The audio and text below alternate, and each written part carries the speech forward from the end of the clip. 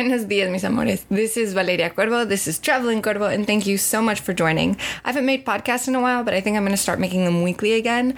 But this podcast I made specifically for my Patreon, which if you would like to join, that'd be great, but don't feel like you have to. And yeah, okay, that was just a precursor to this week's episode. Thank you so much for joining my Patreon. This is such an honor. And so with this starts the first episode for this podcast series. And we're going to be talking about the worst year in human history. So yeah, let's start this episode. I'm your host, Valeria Cuervo, and this is Traveling Cuervo. Okay, now we're starting. Every year seems to be the worst year in human history. Well, I mean, actually, I think I would put 2020 as a great contender. I mean, we had COVID. I remember a capital exploded, and there was also a huge economic shutdown. But maybe in hindsight, we can say it wasn't that bad. I mean, 1349 is when the Black Death wiped out half of Europe. Or maybe 1918, when the Spanish flu killed about 50 to 100 million people. Or maybe you would say it's 1939, the start of World War II. Or maybe 1492, when Columbus sailed the ocean blue and started a mass genocide, the likes the world had never seen before. So that got me thinking, what is actually the worst year in human history? And my God, the answer will surprise you. So we're setting the stage. I want you to close your eyes, and we're going to go back to the year 536 AD. Imagine these are some of the accounts written about the time. The sun became dark. The darkness lasted for 18 months. Each day it shone for about 18 hours, and still, this light was only a feasible shadow. Everyone declared that the sun would never recover its full light. The fruits did not ripen, and the wine tasted like sour grapes. Another account by a Roman statesman noted, "We marveled to see no shadows of our body at noon." He wrote that the sun was bluish in color, the moon had lost its luster, and that all the seasons seemed to be jumbled up into one. So just imagine, much of the world went dark for a full period of 18 months, as there was mysterious fog that rolled over Europe, the Middle East, and parts of Asia. The fog blocked out the sun during the day, and that caused temperatures to drop, crops to fail, and people to die. You can literally think about it as the Dark Age. And as much as this sounds like some biblical end of all days, there's actually a scientific explanation for this mysterious fog. Volcanoes. In 536, there was a volcanic eruption in Iceland. The ash spewed forth by the volcano likely led to the fog that brought an 18-month stretch of darkness daytime across Europe and the Middle East and parts of Asia. I mean, I want you to imagine the magnitude that this volcanic eruption must have had for a Byzantine historian to write, for the sun gave forth its light without brightness, like the moon during a whole year. The sun and the light from the sun was literally darkened by the fog, as if it was an eclipse. And so this was only followed by two other massive volcanic explosions in 540 and 547. So the world wasn't really even given a chance to recuperate. One explosion, then another. With these continuous explosions, ash continued to line the sky, and it seemed to keep the world under a dark cloud. The darkness also seemed to somehow freeze the world. Summers in Europe and Asia became 35 to 37 degrees Fahrenheit colder. And when China even reported summer snow, I mean, the Nanxi, a 6th century chronicle, reported a yellow ash-like substance falling from the sky. Climate change. This period would eventually become known as the Late Antique Little Ice Age.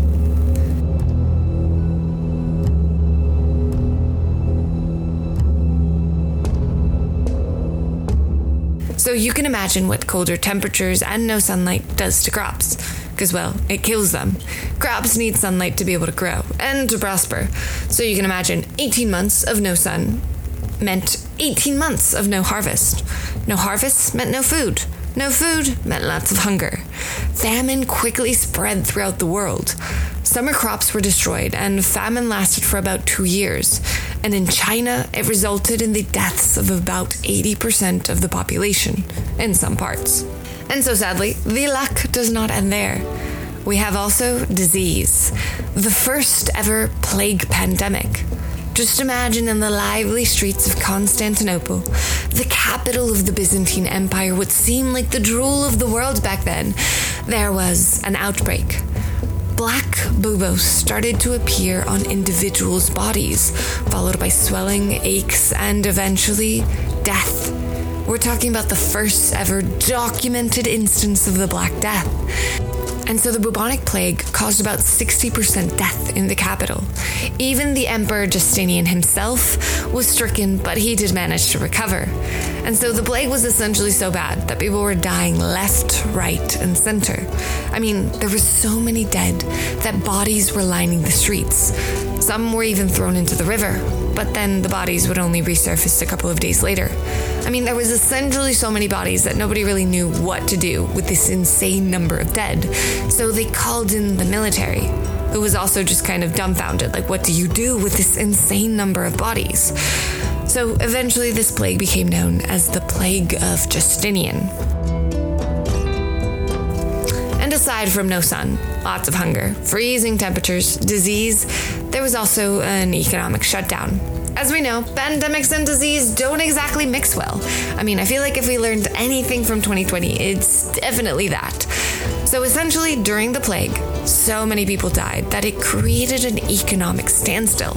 Because, well, so many people died that meant there was no workers and also no work. So everybody was literally shut down. And many historians argue that this led to the collapse of the Byzantine Empire, and therefore the Roman Empire, some of the greatest civilizations that we learn about in history. So now the Byzantine Empire was also not the only empire suffering at the time. We've got the Peruvian Moche civilization.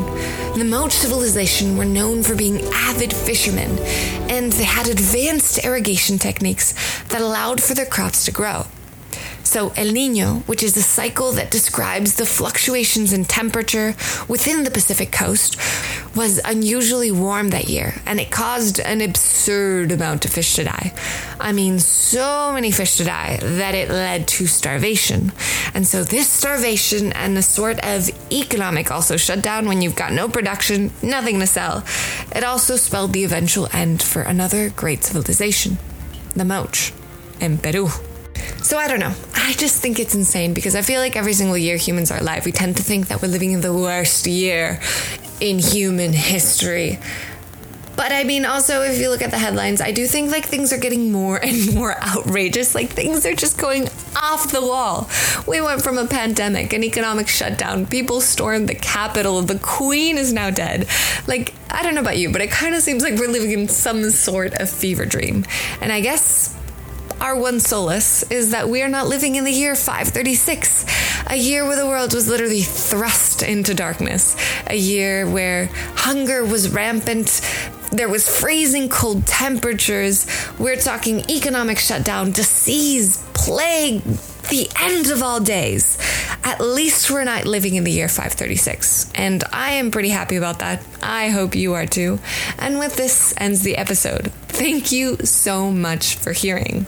And so a little side note, I really want to say thank you so much because it's kind of insane. Like just for me, like I've never had someone who was willing to pay to hear my content. So thank you. It really means the world for me that you guys are subscribed to my Patreon and you're helping me being able to create digital content. I actually was supposed to start a job and I was like, nope, I'm going to try doing this content thing full time. We'll see how it goes. We will see how it goes. That's me getting sidetracked. But this is just a little ramble to say thank you so much for subscribing or adding or being my patrons. Like it's insane, it's unbelievable, and it really means the world for me. So yeah, you guys let me know what you guys think about this episode. If you want, let's say, less episodes a month, but you want them to be longer, I can try to do that, or I can do more episodes a month, but make them shorter. I can also do that. Or if you think this is the perfect length, that can also be done. I don't know. I'm happy and willing to work with you guys. You guys have been such an inspiration for me. So thank you. Thank you so much for supporting me. Peace out, Butter Scout.